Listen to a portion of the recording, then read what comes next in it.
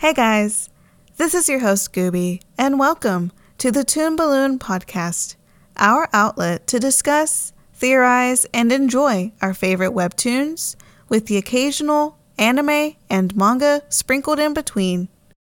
Now, I hope you all had a wonderful weekend last week. I spent some time with my husband for Valentine's Day, and I hope all of you were able to treat yourselves to some chocolate or spend time with your loved ones or anything that just brings you some joy and love to everyone around you, or even to yourself. I mean, self-love is so important. So I am really happy to be back. So the webtoons on the agenda today will be, as listed, Unordinary, Age Matters, Pot of Gold, Love Me Not, and the 2 chapters of Lore Olympus. Now let's jump into these webtoons.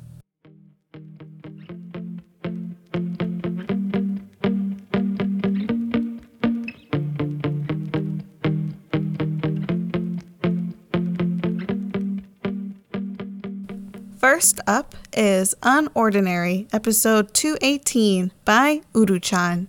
The episode starts off with Blyke getting some heat from the headmaster of their school because he ended up giving him the amplifier that he had scavenged from his last battle when he was out doing hero hunting. Or not hero hunting, villain hunting, or ember hunting, whatever you would like to call it. Of course, due to his recent training sessions, he, of course, was a little worried that he was going to get expelled from the school. Although, the headmaster ends up letting him off the hook. He ends up just giving him like a pretty big warning and just telling him, hey, you shouldn't be doing this. It is dangerous. And he even asks Blyke if his identity has been discovered at all. To the headmaster's dismay, it seems that Blyke's identity has been uncovered just a bit because his battle from the last few episodes was broadcasted on live TV. And due to his very distinguishable superpower, which are laser beams, he kind of already has a bit of an issue with being targeted by the authorities, because the headmaster even mentions that it is going to be tough to get him out of this mess, because for sure he's going to get questioned and get hunted for by the authorities in future episodes. Even though Blyke looked like he was going to get a pretty harsh punishment, he ends up getting off the hook because of him mentioning the safe house and he wants to protect it. Now this kind of gets into the headmaster's good graces, because I think he notices some king-like qualities within Blyke that he couldn't find in John. Or at least was hoping to find in John, because he's kind of lost hope in John at this point. And with Blyke, I guess he's hoping that he can be the next best thing. So the headmaster ends up letting Blyke off the hook, and Blyke goes off to go talk with Remy outside of their room. And he kind of mentions to Remy if she is mad at him of any sort because of his whole villain hunting / having the amplifier and, kind of hiding secrets from her. But she, of course, says that, hey, it's no problem. You know what? I should have been there for you and kept an eye on you. Which, I mean, for Remy, it's not her responsibility, but I guess they all are kind of hooked up into this big radical mess that is their society. She does end up telling Blyke that he doesn't need an amplifier because he already is pretty strong. And by the looks of it, Blyke is getting stronger. Blyke is kind of showing improvement, and he's showing more versatility when it comes to his powers. Like, he's able to be gentle with it. Like, in the last few fights that he has had, he has been able to kind of bring about blasts that don't hurt anybody, just give them like a good stun. So with Remy kind of complimenting Blyke, I think it does give him a confidence boost, and he kind of ends up showing a bit of a smirk, and I couldn't tell if hey, he's just really happy that he got a compliment, or he's feeling a little sinister. I don't think Blyke would feel sinister, but I mean, I never know sometimes with this comic. He could have a motive going on now that he thinks that, hey, I'm getting stronger. That's a good thing. We end up seeing the headmaster's assistant kind of go and find the school nurse to give the amplifier vial to. And he mentions to the school nurse that the headmaster wants him to study the vial or whatever's inside of it. The nurse is definitely not on board with any of this. He's like, hey, this isn't what I was paid for. I was just paid to watch some kids, take care of some kids, and what is going on with this place? Why is this guy trying to experiment on things? And not to mention, this guy's a nurse, and by all means, I don't think he's like a scientist. He can make some very good quality medicines for sure that kind of just heal these students' injuries in like a blink of an eye. But I guess the headmaster can tell that he is perfectly capable of studying this stuff. And they even mention how he had like a chemistry degree or something on his belt. So he is able to do this. He does mention, however, that he doesn't have a lab. So how would he even do that? And I guess the assistant kind of slyly sneaks in a bit of a, hey, if you request like some funding, we might be able to do it. I wonder if the headmaster is trying to like form like a base, not a military base per se, but I think he wants to fight what is wrong with the outside world from the academy. Here he is trying to study these vials, these amplifiers, and he's here kind of studying students to see if they have potential to change the mannerisms of the world and the hierarchy. So I'm wondering if he's trying to evolve these students and kind of invade the world outside. I don't know. I'm just speculating here. But he does have a big ulterior motive. And I guess we'll just keep seeing it build up as the episodes go on, because we are starting to see more movement from his end of the story. In the next panel, we have Remy walking down the hallways to the safe house, and she overhears a lot of students whispering and murmuring about the quality of the safe house ever since its last attack by John. So for these students, they don't want to go back in there and risk getting attacked again, which is warranted, I guess, in this school. You don't want to go somewhere and know that you're going to get bullied and attacked and possibly mutilated, because, these kids, tear each other up for sure. So with a sad Remy look, she heads over to the safe house and she sees some students. I guess some students can really trust the leaders of the safe house, which is like Remy and Blyke. And so when she walks in there, she notices that Arlo is sitting there reading a book. And to her surprise, she is just gladly appreciating his effort to want to continue working with the safe house and protecting students. And he kind of notices that she does look a little bit gloomy, and he asks her what's wrong. So when they step out of the classroom, we start to see that Remy is doubting herself and doubting the potential of the safe house. But Arlo ends up reassuring Remy and telling her that she needs to keep going and not to give up on this, because he obviously has seen and heard some things in the last chapter, and he's looking a little down too in front of Remy. She notices, hey, what's going on? He's kind of changed.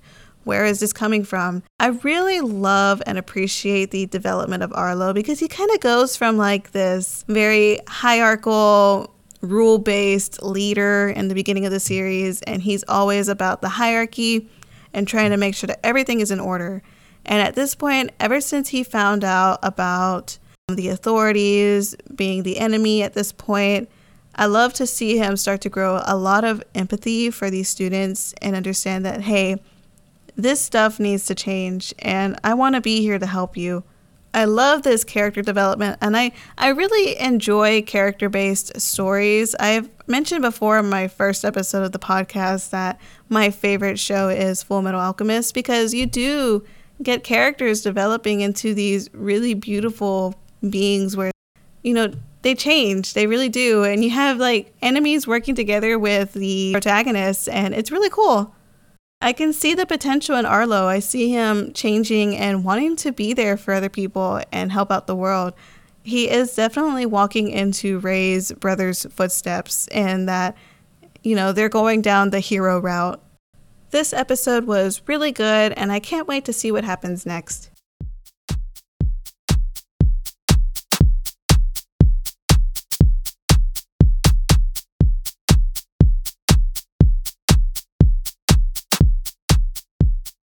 Now we are going to talk about Age Matters, episode 122 by Angelicious. So it looks like we finally entered the reunion arc. And by the looks of it, we got a very pretty Rose right here. She's in a very pretty red dress. I think red really suits Rose for sure. As Rose is walking into the reunion party, she gets confronted by Catherine and she's doing her little ho ho ho laugh and just being absolutely ridiculous with Rose. They're having these crazy little competitive interactions, and I can obviously tell that they have been rivals forever. And by the looks of it, all of the other classmates were like, yeah, they haven't changed whatsoever. Catherine kind of mentions, hey, where's your boyfriend? Which is referring to Daniel. And right when I guess Rose was going to answer that or kind of give a snarky remark, we got Dylan over here kind of doing his little shtick, I guess to put it, wooing the ladies and everything. Rose ends up asking Catherine, hey, is he coming to the party tonight? And Catherine kind of tells her, no, he kind of made a big deal that I'm not going to show up and I'm too busy for this and everything. So trying to look like a big shot, I'm guessing. Which Rose is relieved, but at the same time, she is disappointed that Daniel is not here at the party because obviously from the last episode, she wanted to flaunt her boo thing. And by the looks of it, Daniel is kind of preoccupied with his grandfather. I don't know what the actual familial drama is with, I'm guessing, Daniel's family line, because everyone just seems like they're a bit of a mess. And with the whole who's going to be the successor and Daniel saying, I don't want to be the successor, you're all dramatic and extra. And by what I noticed, he just wants Ruby to take the role, and the grandfather is kind of a bit of a sexist. He doesn't want Ruby to take the big role, which she is perfectly capable of doing. So the grandpa kind of tries to lure Daniel in, telling him, hey, why aren't you joining us at the party with Derek and stuff? Because I'm planning to announce you to be my successor, even though you never agreed to it in the first place. Right when Daniel was about to tell him off and be like, hey, I don't want to be a part of all of this, his grandpa just starts, I'm guessing, having a heart attack. I don't know. But the timing is too convenient. Obviously, we are in for some drama. I don't know what we're going to be expecting in the next episode because I feel like by the looks of it, it's going to be heartbreaking. I would hate to see there being a huge misunderstanding between him and Rose. So after that big dramatic cut of the grandpa kind of holding his chest and going, with Daniel, we end up getting a scene with a drunken Rose.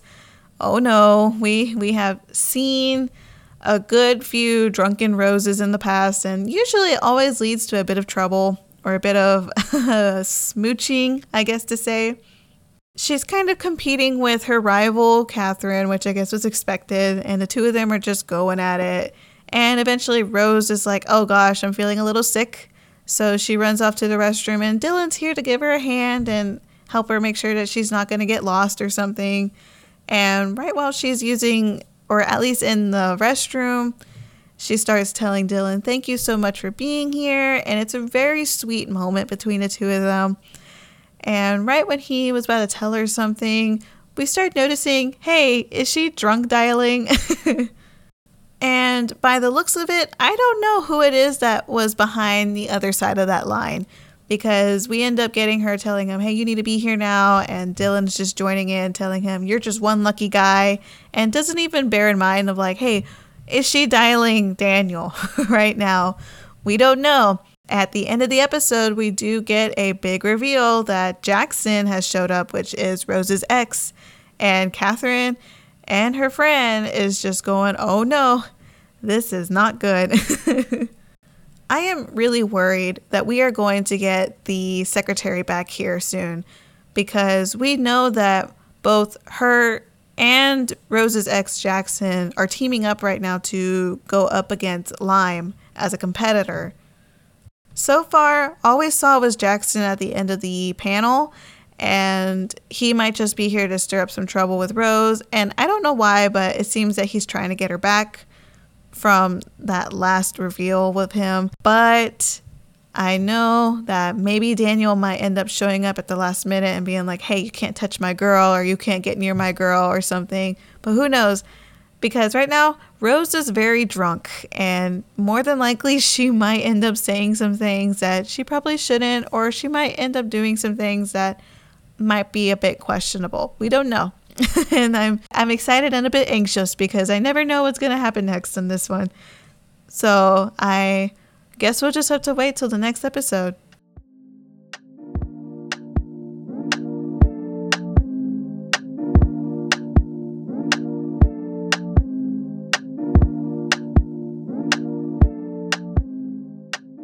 Here we have an exciting new episode of Pot of Gold, episode 16, part 3, Shaken, by Natasha Berlin. I was so happy to see that we got a new installment to this Canvas webtoon. I love this webtoon. It is so cute, and the suspense is starting to kick in because we got some good scenes in this part. We ended up getting a cute shipping moment with Otto and Mia. Mia is telling him, hey, thank you so much for being there for me the other day after that really harsh incident with the mugger. Just to recap a little bit, Otto has been getting anonymous letters in his mailbox recently where it is telling him that he owes a lot of money and that this person has dirt on him or something that can easily ruin a lot of things that Otto has worked hard for. The blackmailer has ended up dragging Mia into the situation, and she recently got attacked by a mugger on her way home the other night. Mia ended up asking Otto to come and stay with her for a little bit, or at least be there for her on the phone and just try to comfort her ever since her very scary, traumatic incident with a mugger. I mean, they attacked her. That's a little traumatic to me, at least. So she ends up giving him a big hug. They're just comforting each other right now. And it is so sweet to see the two of them be together like that. They're really cute. And I ship this hard. Otto ends up telling Mia, I'm going to keep you safe, Mia. I promise. But as what Gwen Stacy would say, don't make promises you can't keep. Now, I don't know if Otto is going to be the Peter Parker in this situation where he's going to be like, but those are the best kind. I don't think Natasha Berlin is going that Gwen Stacy route with Mia, but I definitely do think it is hard to keep promises like that with someone like Mia, where even Otto is dealing with a difficult situation where he can't even protect himself from the blackmailer. So I definitely think he could be biting off a bit more than he can chew. But I'm really, really hoping that with Alex in the picture now at the end of the episode, and he kind of confronts Otto telling him, hey, I noticed you're getting letters, and I noticed that it seems that you're in trouble. So with this in mind, I'm hoping that we're finally going to get a team of some sort where they're going to be able to protect Otto and Mia and confront this blackmailer. I have said this before, but at the very beginning of Pot of Gold, we do see Otto and Mia off on their trip to Colorado to go and venture off on new adventures to go find her sister. So we will be getting to that point. I just don't know what the journey is and how it is that they are going to be able to get this mess behind them so they can go and move on. Or maybe they haven't even gotten the mess behind them. They just went ahead and bounced. I don't know, but I guess we'll get a chance to see soon in the next few episodes. And I am so excited to see more updates from this. Thank you so much, Natasha Berlin. You are doing wonderful, and I appreciate all of the work you do to bring out new episodes on a very consistent rate, and it's awesome.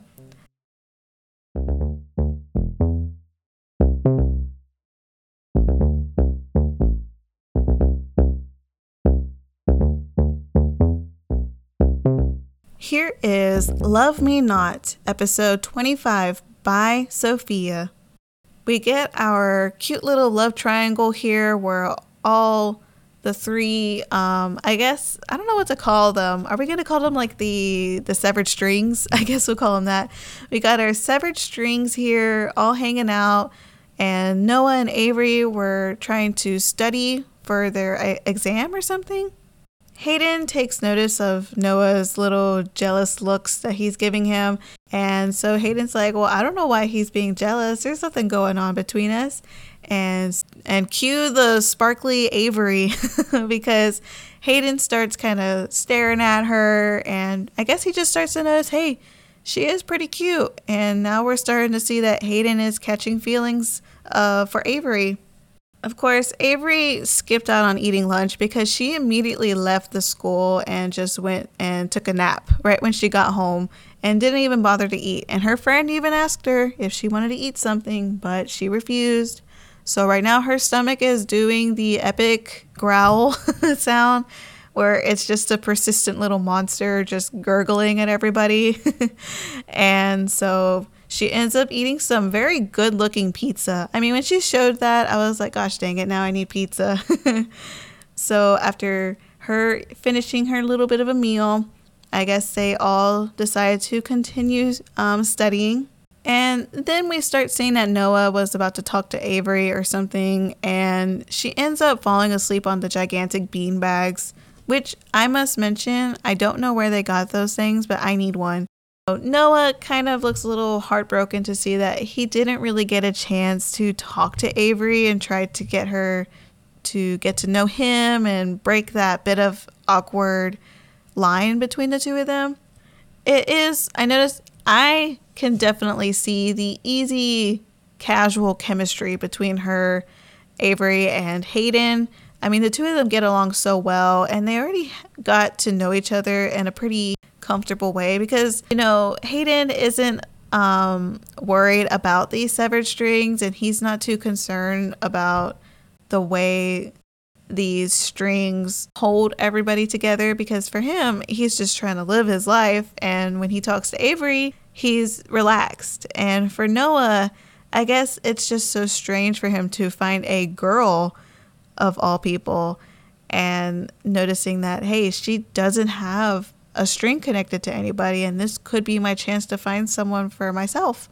And I can definitely relate with Noah. I mean, I am a very shy person, and it takes me a good bit to get to know people because I want to be able to open up to them in a solid way where I don't feel like I'm just going to have like awkward silence constantly. Like there's just that anxiety there that makes it difficult to interact with people. And I can see Noah having a difficult time wanting to talk to Avery because not only has he met someone like himself, but he also really wants to make friends with this person. And I guess it's a bit harder when it's a girl and your first impression with her is, hey, will you marry me?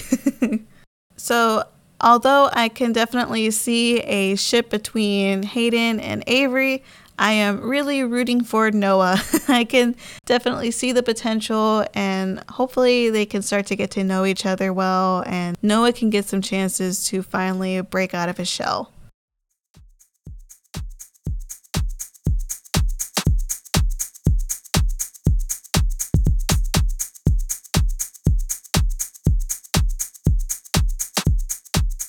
All right, so we have finally reached Lore Olympus by Rachel Smythe.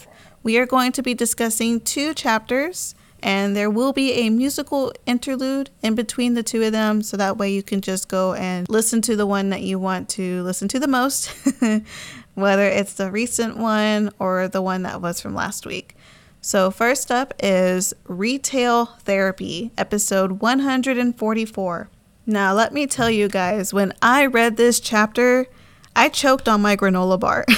When I was like, hey, I'm just going to go to the kitchen real quick and decide to get a snack. And I was like, oh, look, Lore Olympus is updated. Let me read it. I read it, and I'm just like, right when I saw it, I choked, I gasped, I gave out a squeal. I mean, who knows? I was alone for that bit of time, so I was allowed to fangirl as much as I want. I was just so pumped to read this episode after I saw that, because I was expecting like Persephone to do like a cute little topple, like, oopsie, I'm so clumsy, I just toppled all over you, and I mean, we're just having a casual little talk after this, but no, we got a kiss. not just a kiss, we got a whole makeout session between the two of them. And I like the little effects of Persephone just slowly turning into butterflies again. And I was like thinking, no, you better stay here with him. I will not get traumatized like that, like last time with her just floating away and just magically the kiss is over. And thank you, Hades, for desperately grabbing onto her and just holding her so tightly and loving her the way he does, because he just tells her, when you leave, it's the loneliest feeling in the world. And that was just so sweet. It melted my heart. I am so thankful for Rachel Smythe and this episode. It was a awesome Valentine's Day gift for sure. I think it's so cool that she was able to schedule this to release during this time, because it honestly is like the most romantic scene I have ever seen. I love that even though she wants to keep and continue kissing him, Hades offers to her that they probably should stop.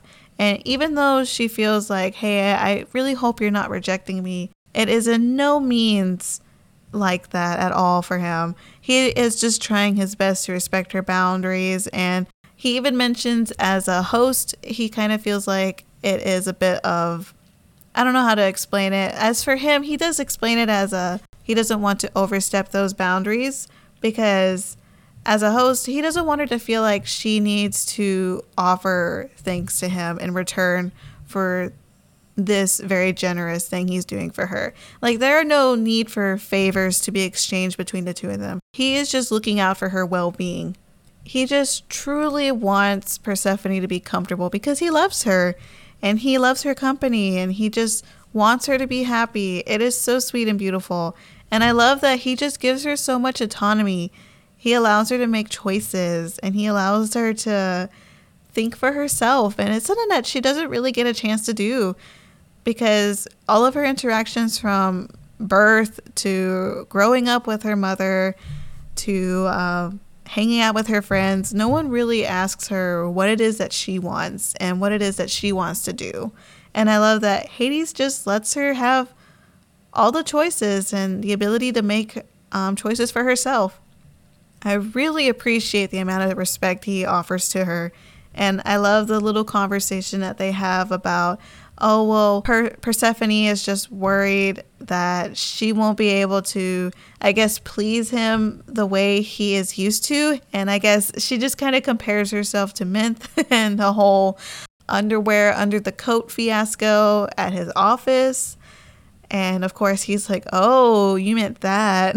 And he just kind of like tells her, you know, there is no need for you to worry about that, and just reassures her again and again. And I love this. He ends up giving Persephone his brooch that's attached to like the shoulder strap of his, I guess, his tunic. I don't know what those things are called. I'm gonna call it a drape at this point. And he ends up giving the brooch to Persephone in her hands as he's telling her that, you know, that her needs are not secondary to his, and is just trying to tell her that he'll always be there for her. And I noticed, and I think a lot of people noticed too, that he ended up giving her a pomegranate. And a lot of people have been saying that he has been handing her pomegranates throughout the series, much like the pomegranate phone to the pomegranate drink. And now he's giving her a pomegranate brooch. And this one is quite in your face, because a lot of people mention the pomegranate and its significance because of its ties to the myth of Persephone and why she is always from in between the underworld and the mortal realm. In the myth, she ends up eating like a special pomegranate that only grows in the underworld. And when she eats it, she's kind of permanently in a position where she has to be in the underworld for 6 months, and then she has to be in the mortal realm for 6 months. And that kind of is how we got spring and winter. I like that with, instead of her actually eating a physical pomegranate and having the mystical, mythological aspect to it, we end up getting more subtle references to it. And with her instead getting more of symbolic pomegranates, and a lot of people like to say that the last one it's going to be a ring, which most likely I can see happening, because with a ring, he probably is asking for her hand in marriage, and is a much more formal way of her to stay in the underworld, other than her eating a piece of fruit that might end up just keeping her stagnant in the underworld, like the myth itself. And Hades ends up asking her if they would just want to go on a date to start off their relationship, because, you know, it may not be moving very fast, but for him, I guess he just wants her to be able to grow along with the relationship. And I think that's really sweet that he offered to her a proper date. And I love the blushing and the sweet smile she offers, and is just ecstatic for this potential relationship to blossom. And then we get a cute little swimming scene of the two of them, and it is just so beautifully drawn, and I absolutely loved it. After that scene with them swimming gracefully in the water, we end up getting a magical green bird. And obviously by the looks of it, I was like, is that Demeter? And indeed it was. And here she is sneaking around in the underworld. So what is it that we are going to get next? I mean, we'll get to see in the next discussion.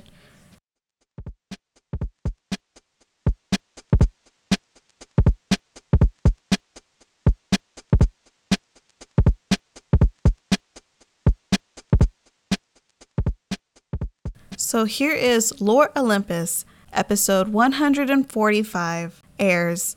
Now, this episode, I am so glad I stayed up and to wait for this notification, because this episode was just so good. I mean, it was lore heavy for sure.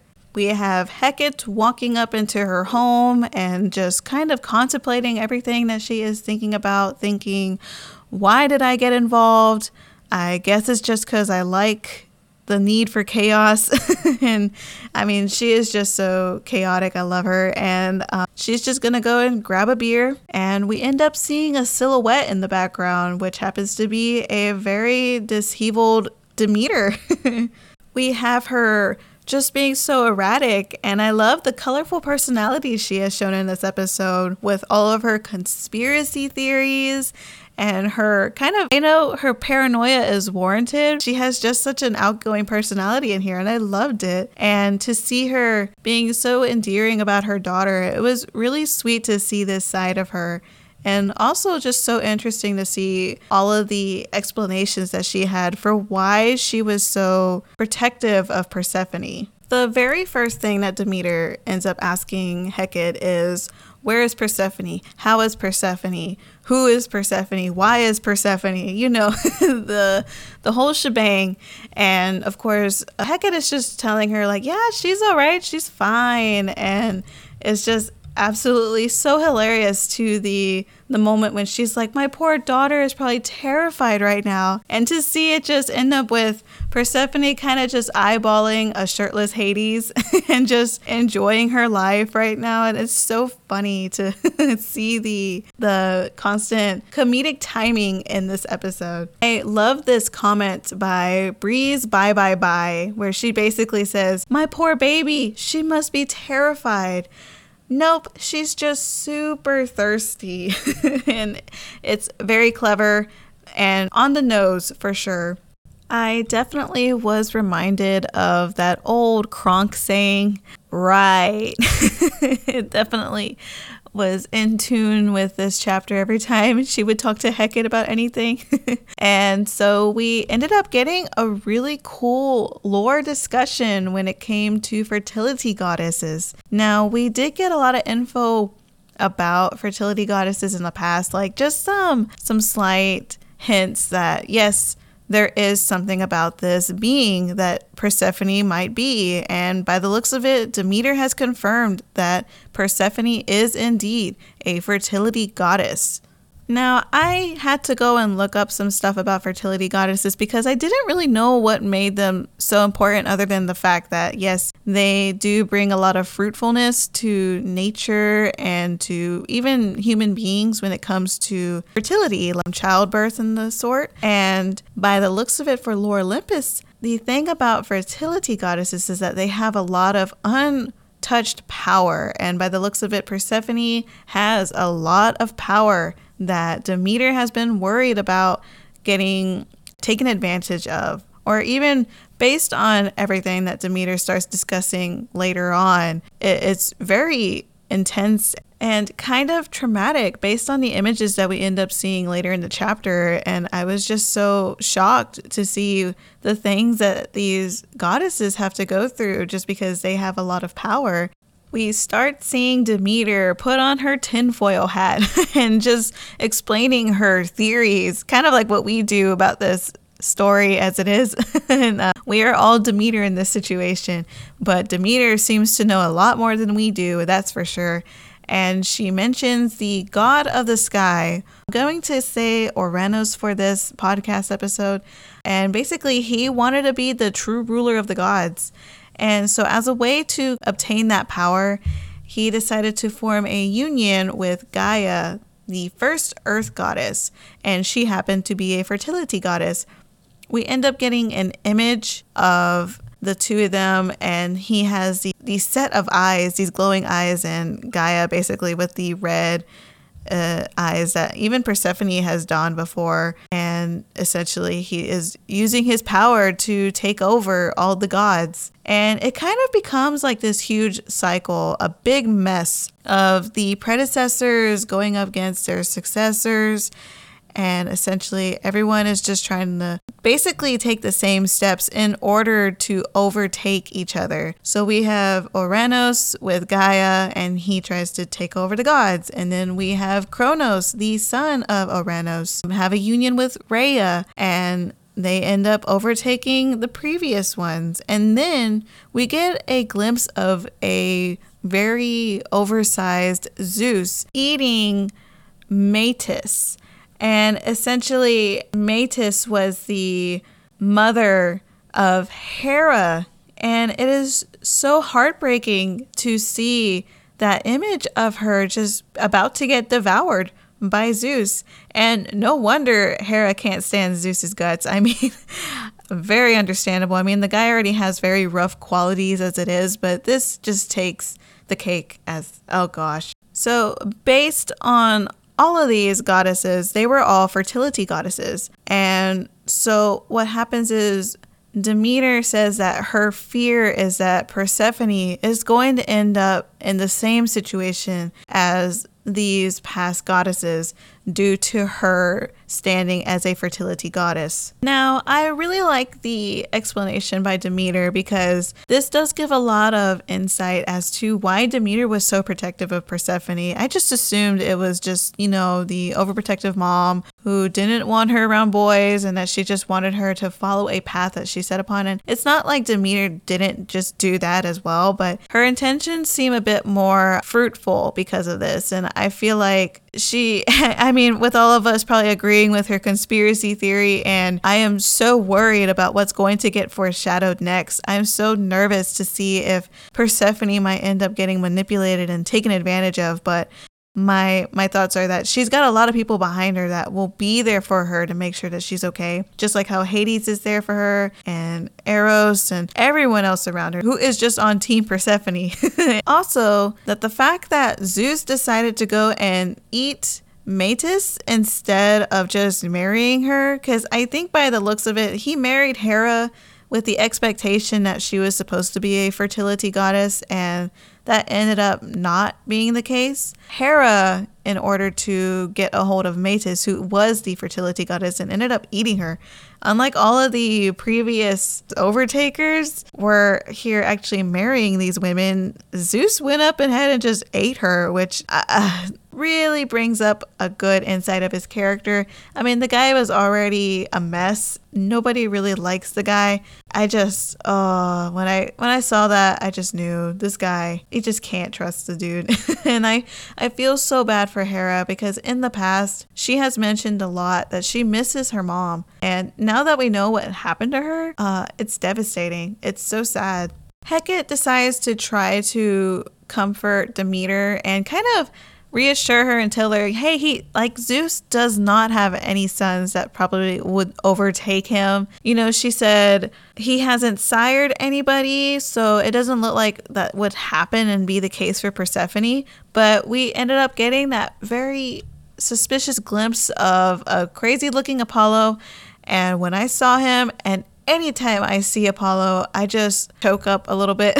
I don't know how to explain it. I'm like, no, get that thing out of here. I don't want to see it. I don't want to see Apollo.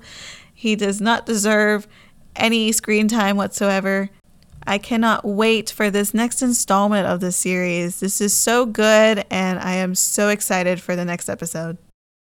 All right, so that's about it for all of the webtoons that I will be discussing today. And you know what? These were awesome to talk about with you guys again. I really missed out on last week, and so I really wanted to make this episode quite long so that way you guys can have some fun and listen and just think about any of these webtoons that I am talking about. So let me know your thoughts and opinions of what we discussed today in this episode by messaging me through either of my social media handles. So this is a big announcement because I recently changed both my Twitter and my Instagram handles to both the Toon Balloon. So now you can navigate to both of my social media with the same name as the podcast. I recently was doing like these two different names, and I realized this is way too difficult for everybody and for me. I would rather just have it all be the same. So this has made it a lot easier to navigate through, and I got really lucky that none of these usernames were already taken. So that was just a hooray moment for me. And so I would love to hear from you. Also, definitely tell me any other webtoons, anime, or manga you are interested in, and I may talk about them in future episodes. Natasha Berlin ended up telling me an answer to one of my questions from one of my previous episodes, which was basically which webtoon has made you go broke? And not so much oh gosh, my emotions, but I have no more coins in my webtoon wallet. And for her, she said the Kismet. I ended up reading that, and I absolutely adore this web series. I recommend this heavily. Thank you so much, Natasha Berlin, for your answer. I really appreciate it. My question for you guys this week is, what is your favorite genre of webtoons, or even anime or manga? You can tell me it's romance, drama, thriller. Personally, I love romance, but I also really enjoy some thriller. It's quite exciting. So I would love to hear your favorite genres. Just message me through either of my social medias. Remember, it is the Toon Balloon now, so you can find me through my Twitter and my Instagram. Now, let's end this episode of the podcast.